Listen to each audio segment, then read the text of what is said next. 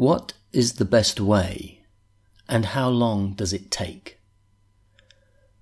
These seem to be two of the most frequently asked questions these days, in almost all walks of life, and they illustrate the sense of pressure and urgency that we feel in almost everything that we do.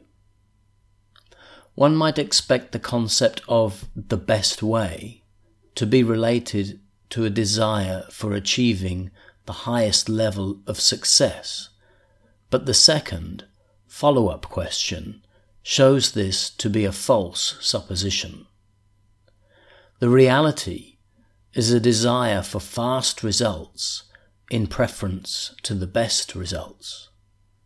Of course, the answer, which nobody wants to hear, no matter how correct, is usually the best way is the slow way over a long period of time. We often have to get more information in order to find a good solution to a situation, so we have to respond to a question with another question.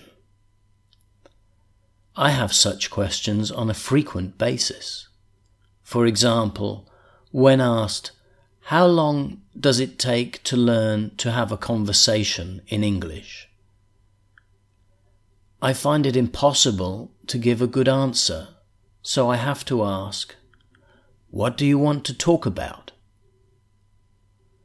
I don't think it would necessarily take a long time to learn a few basic phrases to talk about today's weather, but an in-depth conversation about the causes and solutions of climate change might take a little longer.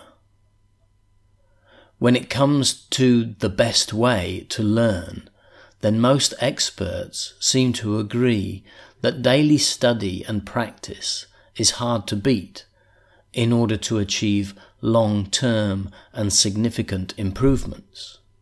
However, when you have a specific short-term goal, such as a meeting, presentation, or job interview, then there is a lot to be said for some fairly last-minute intensive cramming in order to hit a short-term target.